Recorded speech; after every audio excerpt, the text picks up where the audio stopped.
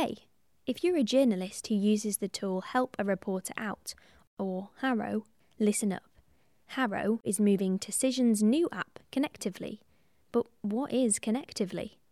Well, imagine a place where you can quickly connect with expert sources for your next story. Connectively is a new app from Cision that's changing the way journalists, like us, content creators, experts and PRs work together. So if you're in search of credible sources, Connectively is your next stop. With just a click, you can publish your queries. These go straight to a feed where experts from loads of different backgrounds can respond, giving you their expertise. So go on, visit connectively.us to sign up for free. That's connectively.us. Connectively.us.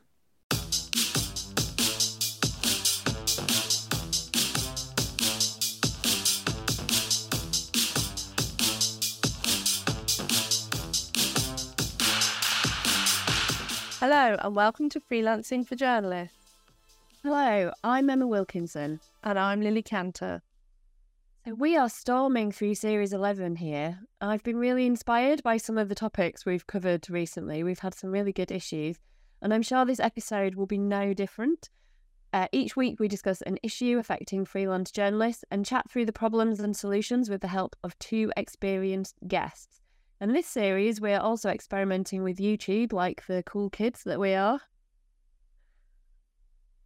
Yes, it's all very exciting over on YouTube. So today's episode is about rejection and resilience. I think Emma and I have gone through plenty of this, particularly in the last week.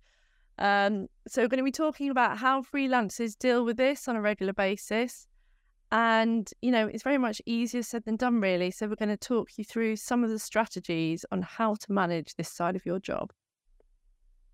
Yes, and as always, we like to get off to a positive start by talking about our freelance win of the week. Lily, you go first. Yeah, so mine, it connects a little bit to an episode we did actually on social media last week. But I was trying to find some sources to speak to, and they were kind of connected with organisations. So I was like, well, I'll just go direct to the organisations. I'll try some charities. Contacted loads of people. Got nothing except for one organisation. When I put in a query, they just automatically signed me up to their mailing list, which really annoyed me. So I took to Twitter, and literally with a minute of putting a call out on Twitter, I had a load of really good sources come back to me, including some of the charities I've been trying to contact through their own websites and phone numbers. So yeah, it was Twitter that came to my aid in the end, and now I've got lots of great people to speak to. So that was my one. And again, be resilient, try lots of different ways of contacting the right people. Yes, always have a plan B. And don't, if you want something doing, do it yourself. I think this is my constant refrain. Yeah, so mine is this week also about getting in touch with a contact. But this is someone that I have spoken to quite a few times over the years. And I thought, they'd be a good person for a quote for a news story. But ended up, they weren't able to help me with that, but they were telling me about something that had been happening with them recently. And I ended up with potentially something far more juicy. I can't say anything yet, but there's something maybe to look into there. So it just shows how beneficial it can be building those relationships over time, that she felt comfortable to kind of say, well, this is where I am at the moment. And if you ever want someone to speak on this, I might be a good person. So yeah, I felt quite good that I'd spent the time gaining her trust, I suppose, over a period of time. Absolutely. Yeah, it's great when you get those little tip-offs coming through from those contacts, especially when you're not expecting it.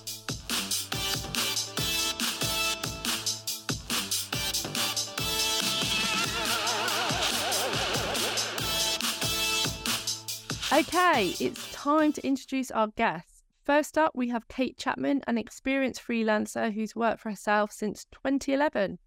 Kate covers a variety of topics, including countryside issues and rural affairs, real life and human interest, celebrity interviews, women's issues, parenting, and more. And she has bylines in national newspapers, glossy magazines, and local publications. And we also have with us Melissa Hobson, a freelance marine science, conservation and sustainability writer. Melissa's a journalist, copywriter, interested in telling stories. She's also got experience in PR and working with NGOs to help them with communication. Yeah, so hi both. Thanks very much for coming on the podcast today. Kate, we're going to kickstart with you and we're going to get right into it and talk about how important you think resilience is as a freelance journalist. So let's get to it. How important is resilience and what does it mean? What does resilience actually mean to you as a term? Well, it's hugely important. And to be honest, I don't think until I started freelancing, I realised how important it would be. Just for a bit of context, I came to freelancing having worked on a bi-weekly newspaper in Lincolnshire. So I was constantly busy, always stories coming in, and there was always stuff going on. I made the decision to freelance because it fitted around the lifestyle. My daughter was about to turn 1, so I decided that I would stay at home and work. And I had no contacts outside of Lincolnshire. I was quite naive, really, thinking that I was going to start writing for all these publications. And to be fair, the first couple of publications I pitched to, I did manage to get some commission. But from there on, it's been quite a roller coaster. Everybody says feast and famine, and it very much has been that. But I think the more you do it, the more you realise that everybody is in the same boat, and that the commissions, they do sort of come and go, and you just got to stick with it. The more you pitch, the more commissions you will land. It's perseverance as well. Absolutely. And you do really get used to that, knowing just that you will have those periods where your pitches don't seem to be, just seem to be going into a big black hole somewhere, but that something will come good at some point. I suppose that comes with experience, doesn't it? And Melissa, I'd like to ask you about that as well. What factors do you think can help build that resilience when you work for yourself? Yeah, I mean, I guess as Kate says, it's a bit of a numbers game. There are going to be those pitches going into the black hole, but also, I suppose, the more that happens, the more you get used to it and the more resilient you can be. My background, unlike Kate, and I've kind of done the opposite from a lot of writers, is come from PR sector into journalism rather than vice versa. So in my previous career, when I was working for PR agencies, there was a lot of pitches going to black holes. So I think that gave me quite a thick skin before I came into freelancing, which for me has been really handy to have that basis. Yeah, that's really fascinating that you've come from a PR background, which I imagine must be fairly excruciating when you're pitching stuff to journalists, and particularly journalists who are not necessarily very receptive or helpful. I know I'm not when it comes to a lot of PRs. So yeah, it would be really interesting to hear some more about that in a bit. But Kate, if we can just come back to you, because we've talked about already that you might have dry periods of work or times when your pitches are going unanswered, but how do you actually handle that? Like, how do you build resilience and kind of avoid this feeling of rejection? I think one of the things is you can't take it personally. It's not you being rejected as a person. It's just that idea for that story or that moment. So I've sort of been through the cycle several years now, and there are times of year when pitches don't get picked up. People have not got the budgets to commission, or somebody else has pitched a similar idea, or editors are just inundated with pitches. There's one that I write for quite a bit, and I know, having spoken to him, that he says he gets hundreds of emails a day, and that's not just from freelancers, that's from other things. And he's got quite a small team. He's working on his own writing, trying to get a magazine out, and I'm bombarding him with pitches, sometimes 2 or 3 at a time, to see if I can land a commission. And I have to leave it a week or 2. And it's following up. It's being resilient, knowing that you can just go back and say, I've sent this a couple of weeks ago, not heard back from you. Don't take it as a no immediately. You need to have landed quite a lot of commissions and follow it up with people and just giving them a little nudge and a reminder. And it sort of depends when that can land in their inbox. I mean, some editors are going through their emails first thing in the morning, some do it last thing at night. And it's just trying to find the times when they're open to pitches and things like that. So that can be handy as well. And like when the dry spells come, a lot of the time I find myself just sort of sending a few emails around those editors that I write regularly for and saying, I'm available for work. I've got a couple of ideas for you. If they're not what you're looking for, is there anything in particular you are looking for, or case studies that I can find for you? It's keeping the conversation going, I think, and just not giving up. Yeah, because I think there are so many factors. As you know, you might just be sat there thinking, oh, they hate my idea, they don't want to use me, but actually they might never have seen the idea. Their budget might have disappeared. They might just have over-commissioned and be completely full, so not even looking at those. Or it might just be a quirk of timing, or there's so many things that factor into why a commission could get picked up or not getting picked up. So like you say, it's like having that almost scientific approach to it of, oh, maybe I emailed them at this time of day last time, maybe I'll do it this time of day, or, you know, not giving in on those ideas. And Melissa, you, like Kate, you've been doing this for a long time. Do you think your ability to handle rejection, whatever that looks like, has sort of changed over time? Does it improve as you grow in confidence as a freelancer? I think it does. I think it depends on the day. Some days I'm feeling more fragile than others and it can be a bit tougher. I think especially when you're just having pitches going into the void and you're not getting any feedback. You know, when you've got a relationship with someone and they can let you know that it's not working because they've got to go on holiday and they've not got time to edit anymore, or they don't have the budget or whatever, that can really help you reframe and maybe pitch that story to someone else or tweak it or whatever. But yeah, I think over time and having more experience helps you have that thicker skin and get on with it. And I think another thing that helps is speaking to other freelancers who go through the same thing. You know, I think people think when they see a writer who has all these amazing bylines that they would love to have in their portfolio, that person's just, you know, firing out all these pitches and everyone is getting commissioned. And I think when you realize that's not the case, you know, all of us are going through that rejection as well. I think that really helps you not take it personally and realize it's just part of the process.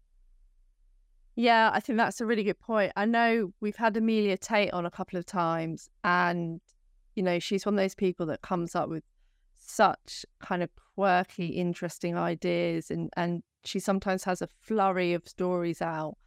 But, you know, she was talking about plenty of ideas she's had that just don't get picked up, or she has to wait for the right time. She might be sitting on them for a year or two until that kind of topic is trending again. So yeah, even people that we might admire and see as really successful are going through exactly the same thing. So I think it's really useful to remind ourselves of that. And again, Kate, like you were saying, a really practical piece of advice is try contacting editors at different times of day, or asking them like, when is the best time to send you pitches? You know, it might be they have a regular news conference where they want to take ideas to, and when is that? I've certainly done that with editors. Like I know some editors, first thing in the morning is great, like 8 o'clock, kind of whether they're on the bus, you know, from London on the bus into work, they're looking at their emails. But others, there's absolutely no point sending anything in the morning. They just do not see it. And towards the end of the day is a much better time, and towards the end of the week sometimes as well. I should make a note of it, because I kind of sometimes do forget which editor. It's almost like when an editor replies to you, it's worth noting the day and the time that they replied to you, and seeing if there's a pattern there, because I think that can be useful. But I guess, you know, we've talked a bit about, you know, rejection is normal, and being resilient is kind of all part and parcel of the job. But obviously it can, you know, it can impact on you personally, on your own sort of mental health, and also the sort of health of your business. So I'm just wondering, Kate, if you've got any sort of thoughts on, you know, are there any warning signs if you're not handling things well, and you do perhaps need to do something about how to be more resilient?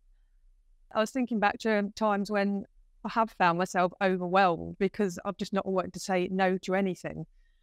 And that can be almost as bad as getting no work. So, and stressing out about things, it affects my sleep. And then that doesn't have a very good effect for the work because it's obviously not firing on all cylinders. So it's sort of coming at it from both angles. But I think the idea is you're trying to balance it and knowing when to sort of just step back a bit and perhaps having other things like little side hustles or other sort of avenues of work that you can go down.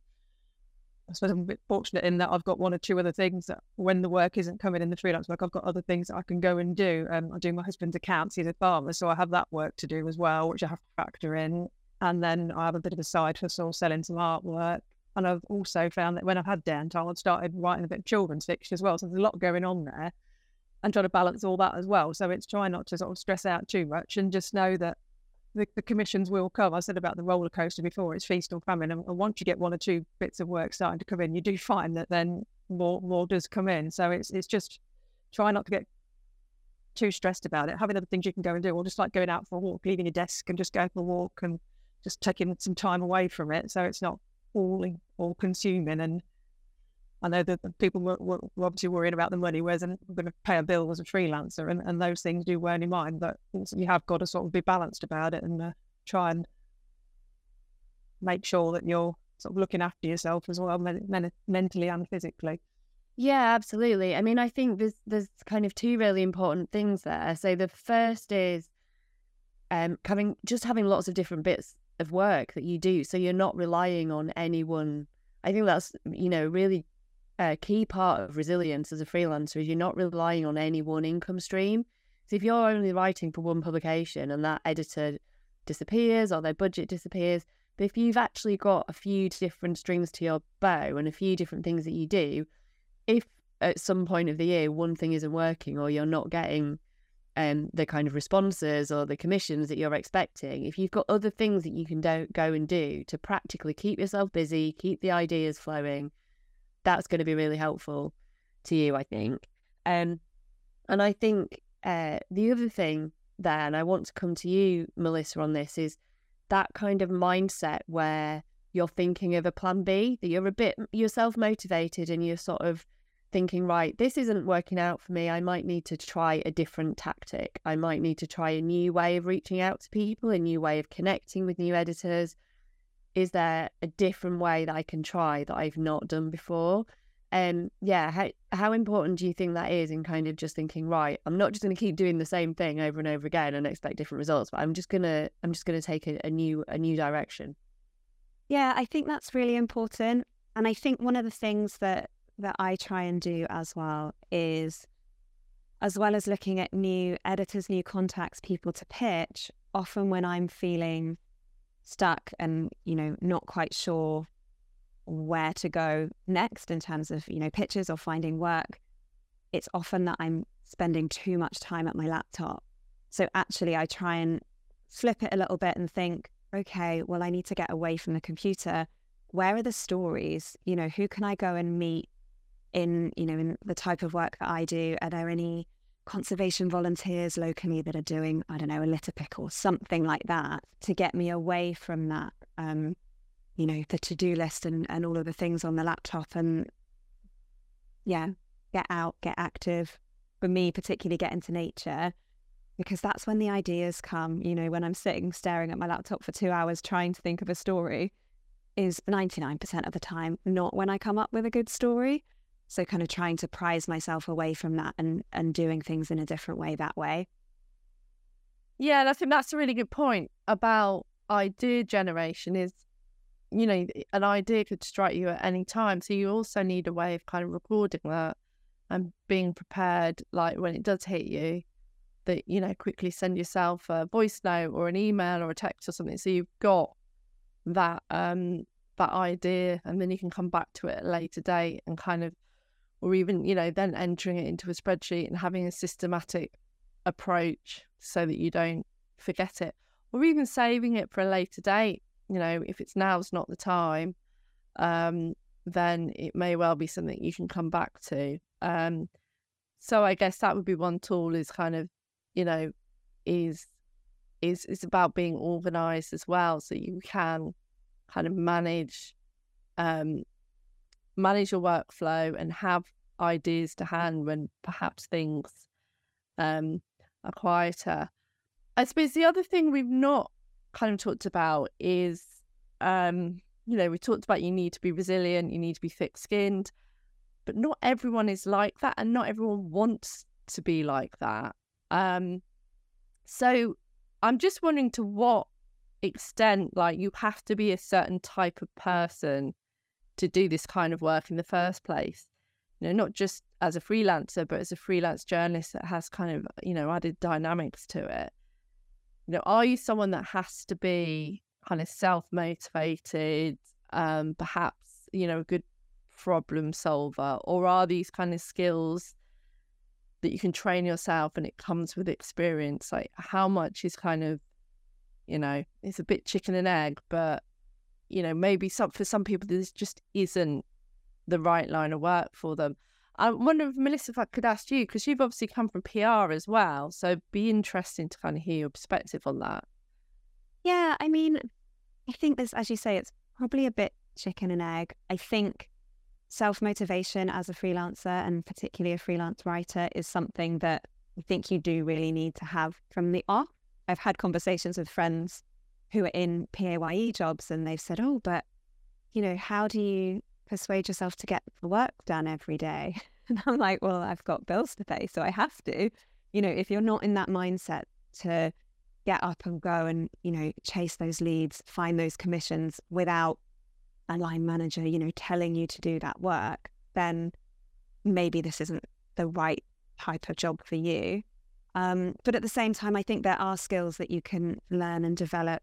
I'm not naturally very thick-skinned. That's something that I've really practiced and built, and I still work on over time. Sometimes you think you have a great pitch and you get some feedback and they've kind of tore it apart a little bit, and that can sting. And I guess it's just a case of taking a deep breath, picking yourself up again and getting on with it. So yeah, I think there's so many different personality types that are writing as freelancers.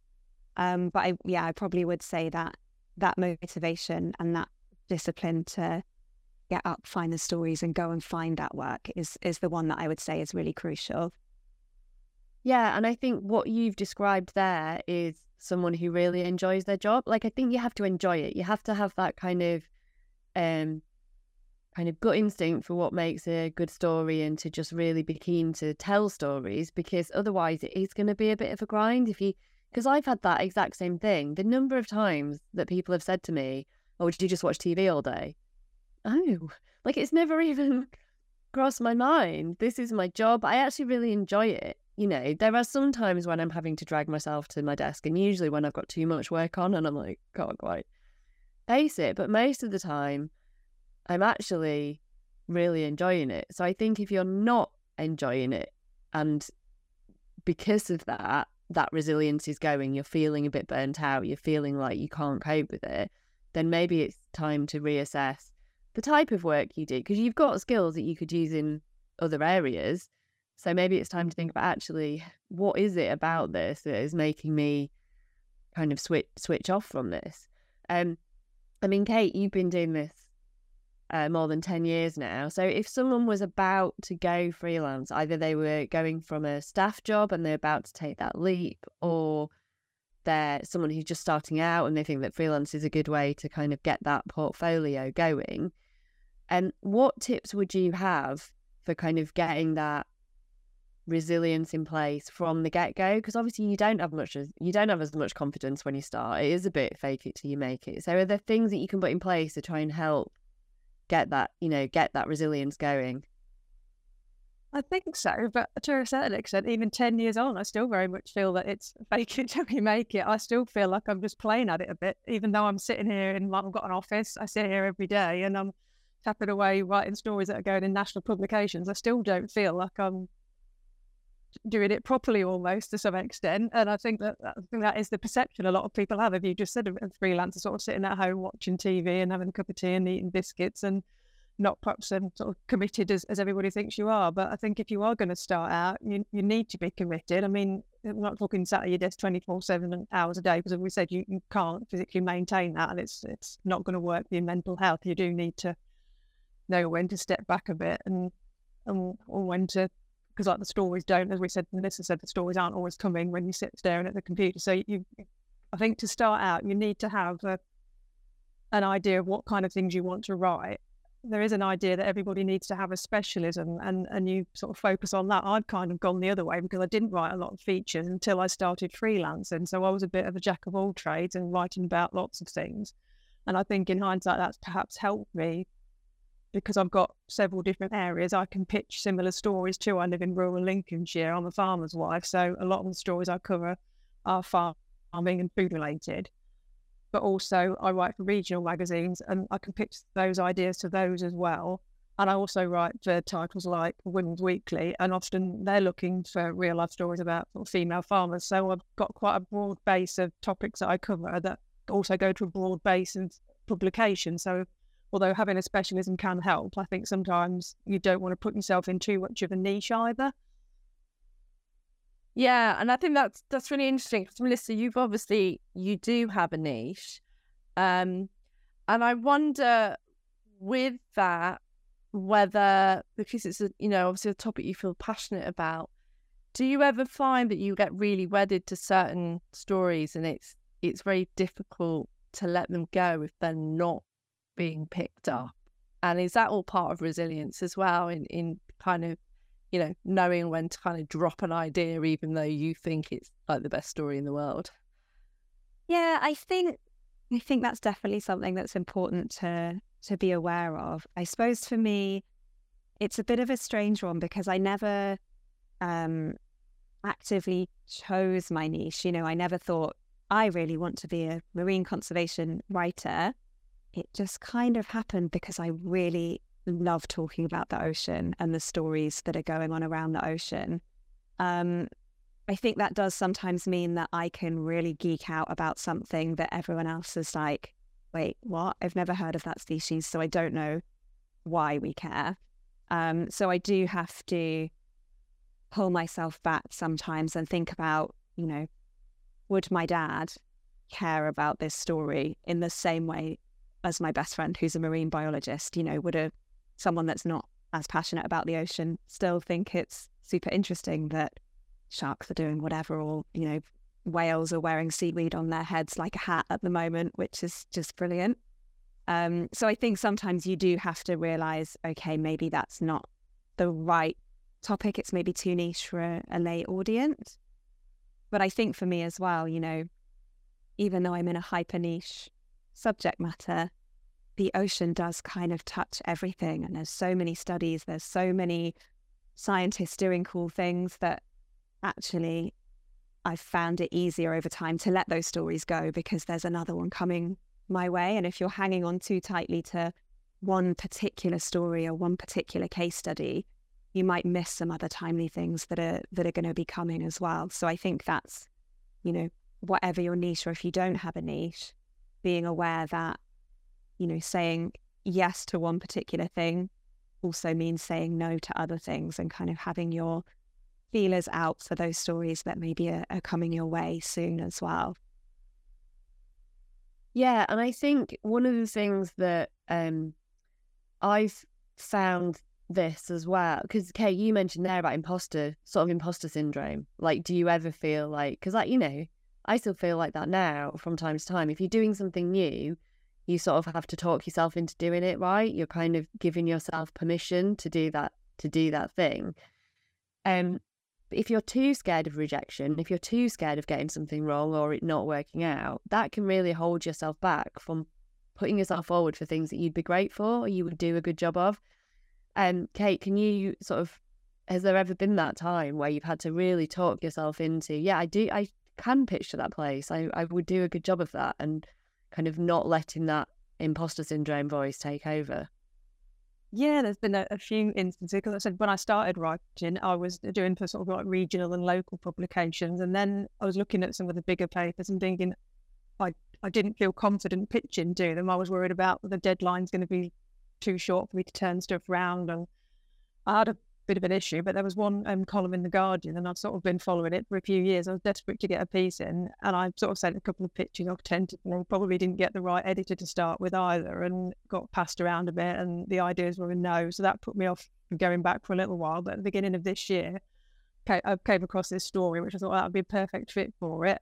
Sent the idea off and got a yes back straight away. So I think you just need a bit of confidence sometimes to give yourself the boost to keep putting yourself out there. And it can be a grind, sort of sending pictures out day after day and sometimes getting nothing back. So but if I do try and set myself a goal now to try and get something in this publication or to get something in this column, and it's sort of something to aim for and keeps it fresh and keeps me making me pitch to new publications, because lazy is not the right word, but you do get comfortable writing for just the regular ones. I've got 3 or 4 that I will regularly write for.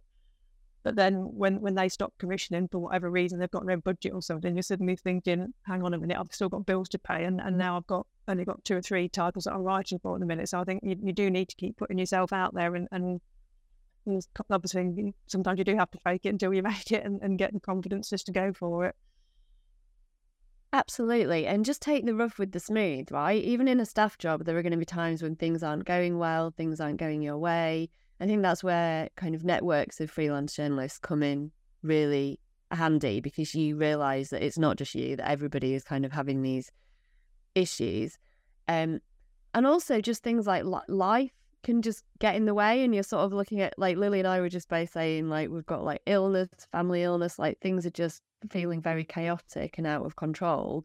But you do, because it's just you haven't got a boss to call and say, I need today off or whatever. You just have to sort of take that deep breath and think, right, what can I manage? What can I, actually get done in this time? How can I just keep going without burning myself out? And Melissa, have you got any tips for that, really, when sort of life gets a bit tricky, but you're still trying to get those commissions and bring the money in? Yeah, I think one of the things that's been really helpful for me is realizing how important it is to plan ahead, particularly financially. So initially, when I first went full-time freelance, if I had a big month, I'd, put aside whatever I needed for tax and all that kind of thing, and then I'd pay myself the rest. But then the next month, I might have a quiet month and think, oh, I haven't been able to pay myself very much this month. There's a bit of a worry. Whereas now I actually kind of pay myself a set salary, as it were. So if I have a massive month and I get lots of commissions and I get lots of work, I pay myself what I need to, and then I put a little bit in a buffer, so that if I do have those quiet times, because they do come, and it might be commissions not happening, or a publication that you've been writing for regularly not commissioning, not having budget, or it might be sickness or holiday or whatever, it's less of a stress knowing that actually I've still got a little bit that I can pay myself next month, I can cover my bills and those kind of things. So that's something that I'm quite conservative on that side of things, and I'm quite practical. And I think that gives me the confidence as well to really focus on getting the commissions, finding the stories, rather than spending too much time worrying about, the money and the time and how many pictures do I need to send and those kind of things. It almost frees you up to be a bit more creative, having that safety net. Yeah. I kind of do something similar in that, although I don't pay myself like that, I have a target of like what I want to earn each month, but it's quite flexible. It's sort of between this amount and this amount. But at the same time, I don't stress about it, because I know some months I'll go over and some I'll be under. So as long as like across a year, I'm roughly hitting the middle of that target, then I feel like everything is kind of fine. So yeah, it's kind of having a system, like you say, for managing your money, so that if you can do that, you can kind of keep on top of everything else, and that really helps with your kind of resilience and your mental health and everything. And when you do have those periods of rejection, you don't have to kind of worry about them so much. So I think that's really good advice. Well, on that note, because we've had so much good advice today, but we're actually going to round up. But before we do, we're just going to ask each of you for your recommendation of a piece of work by a freelance journalist. So, Kate, let's come to you. What's your recommendation? Yeah, this is a piece I saw earlier, sort of via LinkedIn, actually. It's from The Guardian Online by environmental journalist Anna Turns. And so probably not something I'd usually read, actually, but what's happened, I didn't really like that. But it caught my eye because of the headline. It was how researchers have remade the world's most widely used petrochemicals without using fossil fuel. And it's a fascinating read, really in depth, and I really enjoyed reading it, so I wanted to share that one. Oh, fantastic. Thanks, Kate. And Anna is definitely a friend of Freelancing for Journalists, and we will put the link to that in our show notes. And Melissa, let's come to you. What's your recommendation? Yeah, so mine, I just thought it was quite a fun one. It's by a writer called Jason Vettel, who does pieces for National Geographic. He does lots of fun animal pieces. And the article, it's a few months old now, but it was called something like "Forget Everything You Think You Know About Pigeons." And I think it was just a really nice reminder that sometimes we're chasing these, new quirky angles, and actually there's something right under your nose that is that can be really interesting if you delve into it. So I thought that was a nice little piece by him. Absolutely. That's really good example of just keeping that kind of news sense and story sense turned on at all times, right? And thinking just, what's a different way into a topic?